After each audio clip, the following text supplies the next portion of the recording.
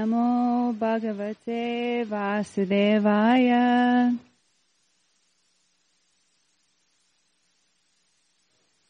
Om Namo Bhagavate Vasudevaya.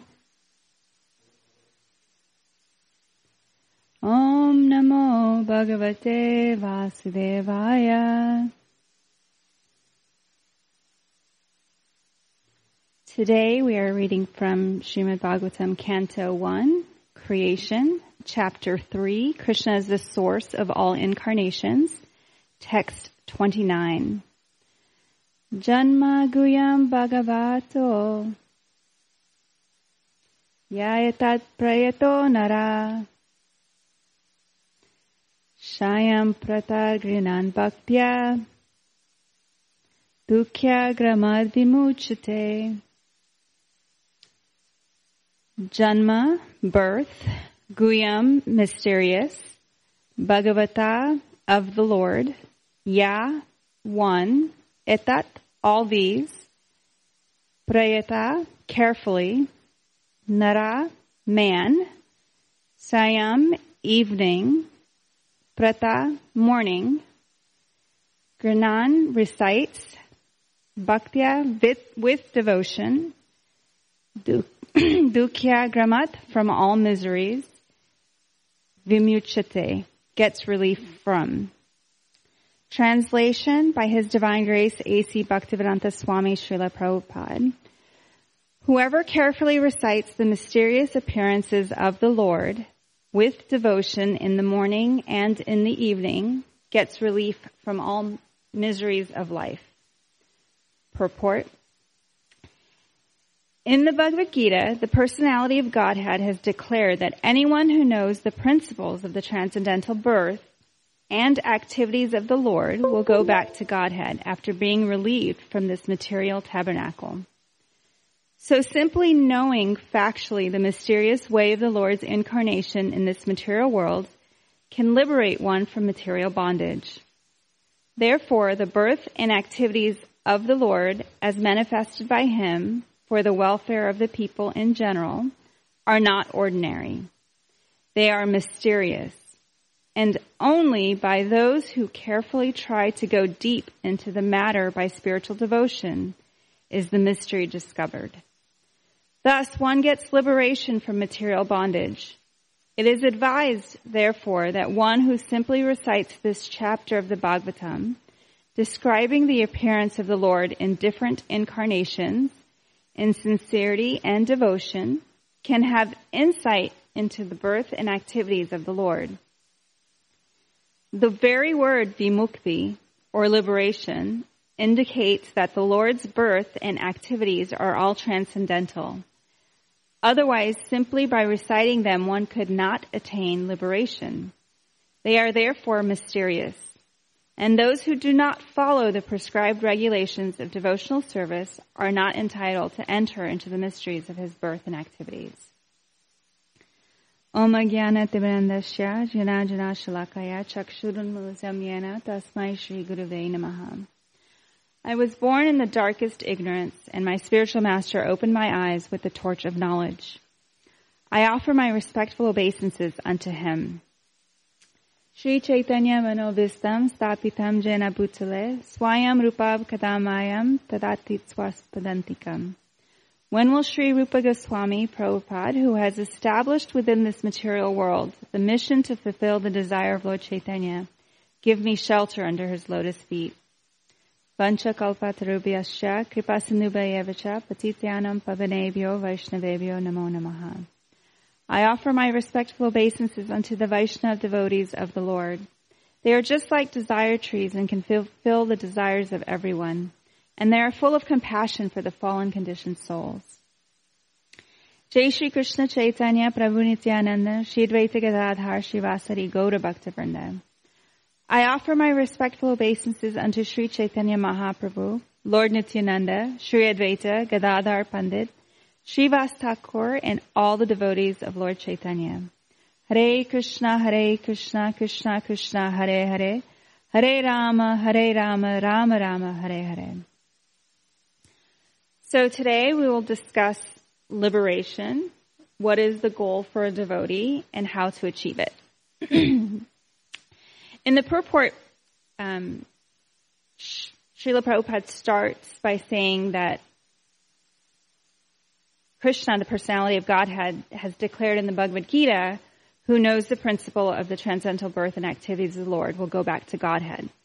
So if we look in the Bhagavad Gita, the verse is 4:9. One who knows the transcendental nature of my appearance and activities does not, upon leaving the body, take his birth again in this material world, but attains my eternal abode, O Arjuna. And in the purport, Srila Prabhupada further states, one gets liberation from material bondage. So if we look at what is liberation, liberation is the act of setting someone free from imprisonment, oppression, or slavery. It's the act of releasing someone. So we want to get free from the miseries of material bondage. We hear this all the time, right? We want to chant, we want to associate, read, so that we can gain liberation, freedom from the material miseries. If we look further to find out what is liberation, in the Chaitanya Charitamrita, Madhya Lila 6.266, there are 5 kinds of liberation. Salokya, Samipya, Sarupya, Sarshti, and Sayujya. In the purport, Srila Prabhupada explains that Salokya means that after material liberation, one is promoted to the planet where the Supreme Personality of Godhead resides. It's called Vaikuntha. Samipya means remaining an associate of the Supreme Personality of Godhead. Sarupya means attaining a four-handed form exactly like that of the Lord. Sarshti means attaining opulences like those of the Supreme Lord. And Sayujya means merging into the Brahman effulgence of the Lord. These are the 5 types of liberation. So as I stated earlier, we engage in Krishna consciousness to liberate ourselves from material bondage. And that's one of the ways that we attract people into this culture, into this movement, is because the material world is full of miseries. And they say 3 types of miseries, right? We have miseries of nature, like, for instance, right now it's so cold that it's miserable. And then sometimes here in Texas it gets really hot that it's miserable. Just a month ago or so, less than a month ago, we had tornadoes hit. And that was a different type of misery. And people lost, in a matter of like minutes, people lost everything, their homes. And it didn't matter if they were rich or poor. When that tornado hit, I had doctor friends that lost everything. And, for us doctors, we may make a lot of money, but a lot of times we are in a lot of debt. And we're living precariously paycheck to paycheck. So if you lose your entire home, a lot of people don't have the funds to even find a hotel room extra, out of the budget. So that's a type of misery. And another type of misery is that we endure from each other. We can all relate to that. We all have people that we get along with and people that really try our patience. And the third type of misery is that actually from ourselves, which is actually the hardest type of misery to escape, our mind, our thoughts. Because it's said that it's not really what's happening to you that's the problem. It's how we perceive it, how we react to it. And so a lot of that comes from our own mind. And of course, this sounds like things that we want to gain liberation from. In the Bhagavad Gita, we also know that it says that one who's equiposed in these times of miseries and tolerates both happiness and distress. So we have to also tolerate happiness, which sounds kind of crazy, but it's a type of misery because it's temporary. In this material world, any happiness is fleeting, and so is any distress, but there's always cycles. So, I always look at this saying, this too shall pass, but that happens with good times and bad times. So that's one of the miseries of the material world that we have to endure, is everything is temporary. So today is the last day of Karthik, and every evening for the last month, we've been singing prayers and offering a candle to Damodar.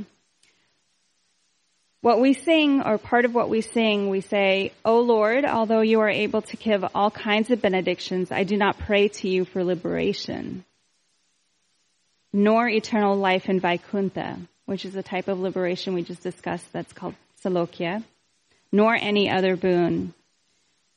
And then it goes on to say, "I do not even want to know your feature of Paramatma," which is the Sarupya form of liberation. "Millions of opulences are of no use to me." So opulence is the Sarshi form of liberation. "I have no desire for liberation into your effulgence." And this is Sayujya. This is further confirmed in Srimad Bhagavatam 3:29-13. "A pure devotee does not accept any kind of liberation. Salokya, Sarshti, Samipya, Sarupya, or Ekatva, even though they are offered by the Supreme Personality of Godhead." So this is quite a conundrum, because we hear that we want to liberate ourselves from material miseries, from material bondage. But now we're saying that we don't even want liberation. So how are these two contradictory statements made? How do we reconcile these differences? So what is it that devotees want? What do we want? Why are we doing any of these things? Why are we chanting 16 rounds of the Hare Krishna Mahamantra, following the 4 regulative principles of no meat, fish or eggs eating, no intoxication, no gambling, no illicit sex? So why do we do that? And why are we going to chant these verses in the morning and the evening if we don't want liberation? Because we want something that's a little bit sweeter than liberation. We want to become eternal servants of Krishna. We want to do what's just pleasing for him. And that is our goal. And when it says to recite this chapter in the morning and in the evening, it's not saying recite it mechanically like a parrot, right? Or like a computer. I can have Siri read this chapter to me. That's not what it's talking about. It's saying with devotion. It says it in the verse, "Whoever carefully recites the mysterious appearances of the Lord with devotion." So that's a big key part of it. We want to have that devotion. And devotion means with love, loyalty, enthusiasm. And enthusiasm is actually a very interesting word because it comes from the Latin entheos, which means in God. So we want to chant with that enthusiasm to get us back to God, with an attitude of servitude. Srila Prabhupada also mentions vimukti in today's purport. So in Srimad Bhagavatam 10:9-20, Srila Prabhupada in the purport says, "Vimukti means special mukti. When after liberation one is situated on the platform of Prema Bhakta, one is said to have achieved vimukti, special mukti." So what is Prema Bhakta? Prema Bhakti. In the concluding verses of Bhagavad Gita, Krishna says, "Always think of me, become my devotee, worship me and offer your homage unto me. Thus you will come to me without fail. I promise you this because you are my very dear friend." If we look at the prayers that we're singing every night in the Damodar-astakam, what is asked for instead of liberation? It says, "My only prayer is that your childhood pastimes may constantly appear in my mind. I simply wish that your childhood pastimes may ever be enacted in my heart." And then it says, "May this vision constantly remain in my mind." So it's said 3 times in this prayer of 8 verses. And when anything is uttered 3 times, for instance, if I tell you to do it, please do it, can you please do it? It's of utter importance. Right? It's like utmost importance. It's repeated 3 times. It's very significant. And then the prayers also ask, Or it also says, you gave them the chance to become your devotees. Please bless me in the same way. So what we're asking from Krishna is not liberation, opulence, to have a form like his, to live in his planet. It's to become his devotees. That is what we're asking for.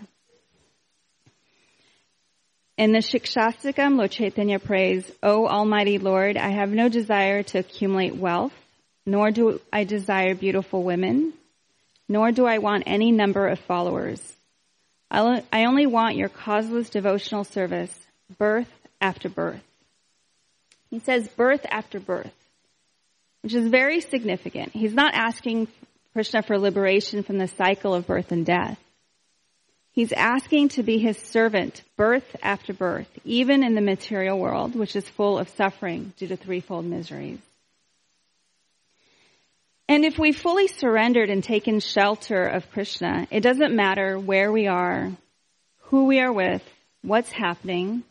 Krishna will always protect us and keep us in his shelter. In 1866, Krishna says, abandon all varieties of religion and just surrender unto me. I shall deliver you from all sinful reactions. Do not fear. It's a very powerful statement. Do not fear. Like, it sends chills down my spine, right? Because God is telling you to have no fear, that he's always going to be with you. He's going to protect you, and he's going to take care of you in all ways. And this is a little bit more significant and profound than anybody else saying this to you, right? Somebody says this to you, you're like, yeah, right. You're going to protect me up until a certain point, but there are some calamities that you can't protect me from, right? Like, nobody can protect you from a tornado. But Krishna says, I can protect you from anything. And we believe him because he's God. We have faith. We know that he's going to protect us from everything. Even if it seems like we are in a situation where we're suffering, we know that Krishna's protecting us. We often think it could have been so much worse. Or this is something that I need to learn because I have these attachments, and Krishna's relieving us, freeing us from these attachments. So we always want to remember Krishna, become his devotee, surrender unto him, become his eternal servant, wherever that may take us. I was discussing liberation with Giriraj Swami in emails, and he wrote to me, pure devotees are not interested in liberation. On a morning walk in Mayapur in April 1975, and just as an aside, anytime I see my birth month, April, and my birth year, 75, I always pay a little extra attention. Maybe I shouldn't, but it's just that attachment I have. So when I saw this, I was like, oh, this is important. I have to pay attention. Jayapataka Swami asked Srila Prabhupada, you say back to Godhead, but when one is situated in pure transcendental love of Krishna, then wherever he may be, that's back to Godhead, isn't it? Yes, Prabhupada replied. So then we should desire not to go back to Vaikuntha, but to be situated in our pure service to Krishna. Yes, pure devotee does not aspire anything, simply to be engaged in loving service of the Lord. Wherever it may be, it doesn't matter. And to further elaborate on that point, Giriraj Swami goes back to write, and to further elaborate on that point, I have attached an excerpt from a talk by Srila Prabhupada on Srimad Bhagavatam 1:2-6. The supreme occupation, dharma, for all humanity is that by which men can attain to loving devotional service unto the transcendent Lord. Such devotional service must be unmotivated, uninterrupted, to completely satisfy the self. So in the talk, Srila Prabhupada says, but a pure devotee does not accept even all these liberations. A pure devotee is satisfied only with the service of the Lord. That is pure devotion, because there is no desire. Sometimes we may think, oh, I'm engaged in Krishna consciousness because after death I shall go back to home, back to Godhead. Of course, that's a fact, but a pure devotee does not even desire that. They say, wherever Krishna will keep me, I shall remain there. It doesn't matter whether heaven or hell, I don't care for it.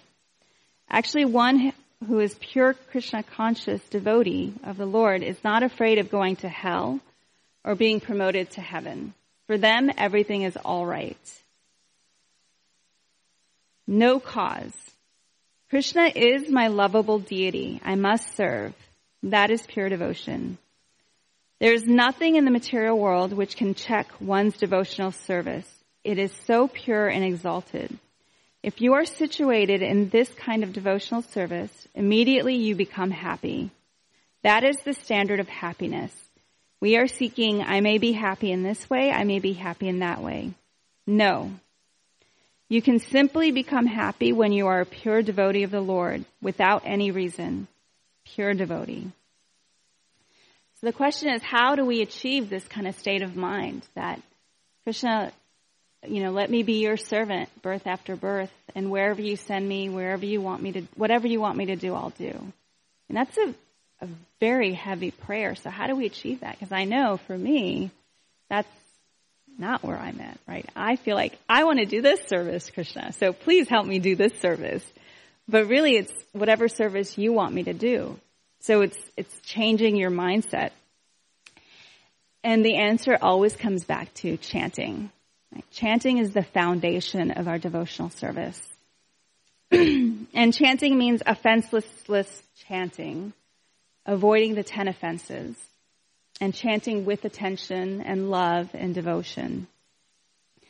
I bring up chanting because it's actually it's one thing that I meditate on, right? That I want to chant better. I want to make sure that when I chant, that I'm chanting with attention, offenselessly, with love, with devotion. I think it's something that I need to hear so that I constantly talk about it. I've heard it said that when we are talking about something, or especially when we're giving class like this, the person that needs to hear the class the most is the person speaking. So this is a good reminder for me to, really engage with my chanting of the Hare Krishna mantra. So it means, not chanting while Facebooking, not while watching TV, not while playing on my phone, not chanting snick, snick, ram, ram, hare, hare, kitty, kitty. But chanting with full intention, enunciating and listening, right? Hare Krishna, Krishna Krishna, Hare Hare, Hare Rama, Rama Rama, Hare Hare. And this Maha Mantra is so powerful. It is Krishna. The name is non-different than Krishna. So when we chant, Krishna actually appears. And not just Krishna, right? His eternal consort, Radharani, comes. All his activities, all of these transcendental births that we described in this chapter, all of his associates, all of his pastimes, all of that comes with that one name, the Hare Krishna Maha Mantra. That's why it's the Maha Mantra. Because that's why it's so powerful, because it contains everything. So when we chant in the morning and in the evening and all day the Hare Krishna Maha Mantra, then we're doing what this verse says. We're reciting the mysterious appearances because it's all contained in the Maha Mantra. So it's said to be truly great at anything, we have to practice for 10,000 hours. Right? I think they said Michael Jordan did free throw shots for 10,000 hours to get as good as he is to be like the number one basketball player. Same with, I can't think of who it is, but somebody who plays the piano really well, right? Now there's another way to look at that, right? I can play the piano for 10,000 hours, but if I'm not playing it properly, I'm not going to get better. I'm just going to get better at being bad, right? So 10,000 hours. If we say that it takes 2 hours to chant our rounds, that's 5,000 days, which is about a little less than 14 years. Let's round up to 14 years. So in 14 years, one would expect that we've really mastered the chanting of the Hare Krishna Maha Mantra. I started chanting in 1995, so it's at 24 years. Again, it's that we have to chant in that perfected state, right? And we get that perfected state by chanting, so it's like a roundabout. But it's really that intentional chanting. Like, I can say that I want to chant attentively, but then if I go and turn on the TV, like, it might be a mindless activity with my hand, but I still did it. And I still, I still continue to chant while the TV is on. Well, that's, even though I'm saying I want to, I'm not engaging in that properly. So the better thing would be to, make sure that when I'm chanting, I don't have these distractions. And when you try to get rid of all the external distractions, you really come to face your internal distractions, right? That mind that's like, oh my God, I need to be doing this, or I should be doing this, or what are all the things that I need to do? And my God, remember that conversation I had yesterday? And squirrel. And so that's the mind, and that's what we really have to that's the final battle, right? And the way we overcome that is that we have to want to. We have to have a sincere desire and focus on it. So in mindfulness classes or meditation techniques, they always talk about notice where your mind is and bring it back to attention. So when you notice that your mind is going off to your to-do list, say, okay, that needs to be done, but let's focus on this now. What's going on now? We're chanting the mantra now. So hopefully, as I continue on, chanting with attention, offenselessly, I can start to achieve this level of devotion. And hopefully then I also have 14 years left to practice for 10,000 hours by the time I get to that point. So chanting is, like I said, the most important activity that we have, that we want to do. If we think about it, when we take our formal vows, it's the only thing we actually promise to do, because everything else are things that we promise not to do, right? We avoid engaging in gambling, illicit sex, intoxication, eating meat, eating fish, eating eggs, right? We say we're not going to do that, but we say we are going to chant. That's the one thing we actually promise that we're going to do. So if we think of it that way, it is the most important thing. The other thing that I also want to touch on is preaching is the essence. If we look further in Srimad Bhagavatam, in Bhagavad Gita 18:68 and 69. So these are a couple of the last verses that Krishna speaks. Right? I think there's one more after that, but he says, "For one who explains the supreme secret to the devotees, pure devotional service is guaranteed, and at the end he will come back to me. There is no servant in this world more dear to me than he, nor will there ever be one more dear." So again, I'm saying this more for me than I am for you guys, because I think probably everybody in this room and most of the people that are probably listening engage in more preaching activities than I do. But I'm also realizing that there are different preaching activities that we can do, and we all have to do what's in our nature and what is comfortable to some extent, because we do want to be a little bit uncomfortable, but to an extent that we're not going to make a mess of things, I should say. So when we look at different types of preaching, I know for me it's very I do what I can engage light preaching. I feel like the best preaching I can do is living by example.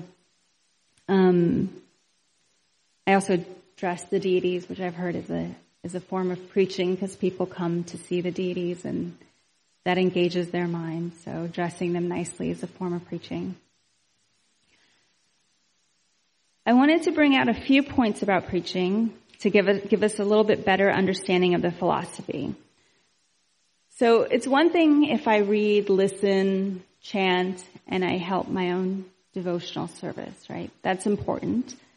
But it really solidifies when I talk to somebody else about it, or if I engage with somebody else, and it helps me gain a better understanding. I just said that when I give class, I tend to listen more than everybody else because I'm the one giving class, and it's probably something I need to hear. When I was in school, in med school and residency, we had a similar type of philosophy. It's called see one, do one, teach one. And what that meant is any kind of procedure that we did, the way we would learn is that we see it done, we do it ourselves, and we teach somebody else to do it. And by the time we get to the point that we're teaching somebody else to do it, it's said that we've mastered that skill. So teaching is the main, it's a big part of that. It's not saying, oh, you just did it so you know it.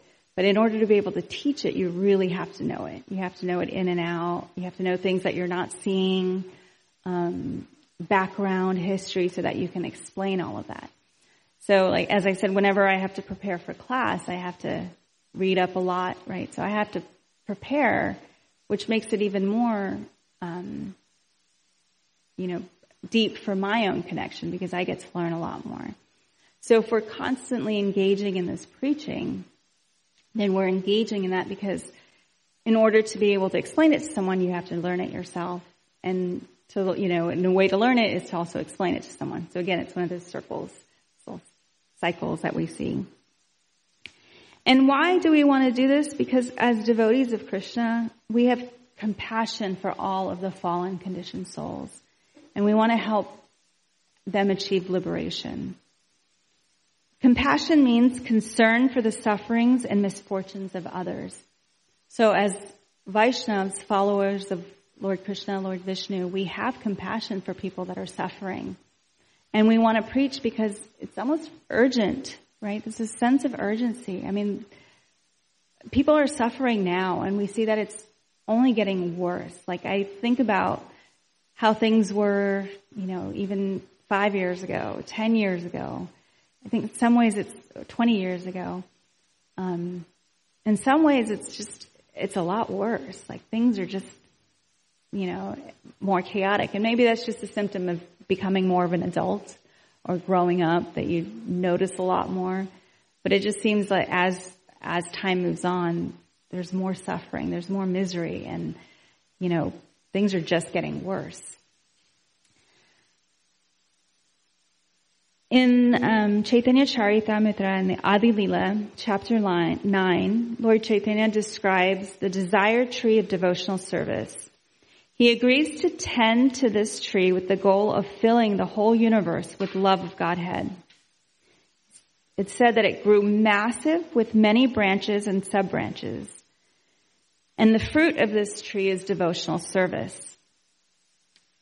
So the fruits ripened and become sweet and nectarian. The gardener, Sri Chaitanya Mahaprabhu, distributed them without asking any price, not considering who asked for it and who did not, nor who was fit and who unfit to receive it. Chaitanya Mahaprabhu distributed the fruit of devotional service. So here it's saying, we don't choose who we share this knowledge of love of Krishna with. We share it with anyone who's willing to receive it. So we don't make any judgments like, oh, well, I don't like your nose, so I'm not going to share it with you, and you don't have the right clothes on, and you look really angry. Because we all know there's that thing that's called RBF, right? Resting. Well, I'm just going to substitute resting mean face. And it may not be that they're angry. It's just that's how when their face is at rest, that's how they look. So we want to distribute this fruit without any judgment.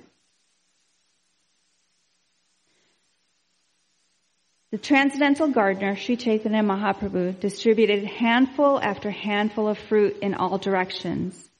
And when the poor, hungry people ate the fruit, the gardener smiled with great pleasure. So this is how it is. Lord Chaitanya is watching over us. And when we share this knowledge of love of Krishna, he smiles. It makes him feel good, right? And we look at, Gaura Nitai on the altar, and when you think of them smiling, like watching over us and just smiling, it actually brings kind of a smile to my own heart. Like, that's something I want, right? To have Lord Chaitanya smiling with pleasure because we're spreading this message that's so important to him. He goes on to say, I am the only gardener. How many places can I go? How many fruits can I pick and distribute? It would certainly be a very laborious task to pick the fruits and distribute them alone. And still I suspect that some would receive and others would not. Therefore, I order every person within this universe to accept this Krishna consciousness movement and distribute it everywhere. I am the only gardener. If I do not distribute these fruits, what shall I do with them? How many fruits can I alone eat? So Lord Chaitanya is pleading with us to spread this message, this fruit of devotional service, because he can't do it by himself. He's saying, I'm just one person. I can do as much as I can, but so many people are going to be missed, and they're not even going to get the opportunity. He continues, distribute this Krishna consciousness movement all over the world. Let people eat these fruits and ultimately become free from old age and death. One who has taken birth as a human being should make their life successful and work for the benefit of all other people. It is the duty of every living being to perform welfare activities for the benefit of others with his life, wealth, intelligence, and words. By his work, thoughts, and words, an intelligent man must perform actions which will be beneficial for all living entities in this life and the next. So we're followers of Lord Chaitanya, and this Hare Krishna movement that we're in is actually one of the branches of this devotional tree. And Srila Prabhupada left the comfort of, India in an age where he should be retiring so he could take this message. He took this message to heart so he can spread this message of Krishna consciousness, this fruit of devotional service all over the world. So it's our duty as followers of Lord Chaitanya and Srila Prabhupada to continue that, to do it in our best capacity. For some people, that will be going out and distributing books and talking to people, and some people are really good at that. For others, it's other ways. I know for me, one of the things that I do is, when I'm educating people on their health, I have them think about, what else is going on with their bodies. What about the soul, not just the body? What are we doing for the soul? So that's one of the, I call it preaching light. So that's one of the ways that I do it. So, in conclusion, the important things are to chant and to share this message of devotional service. What questions do you have?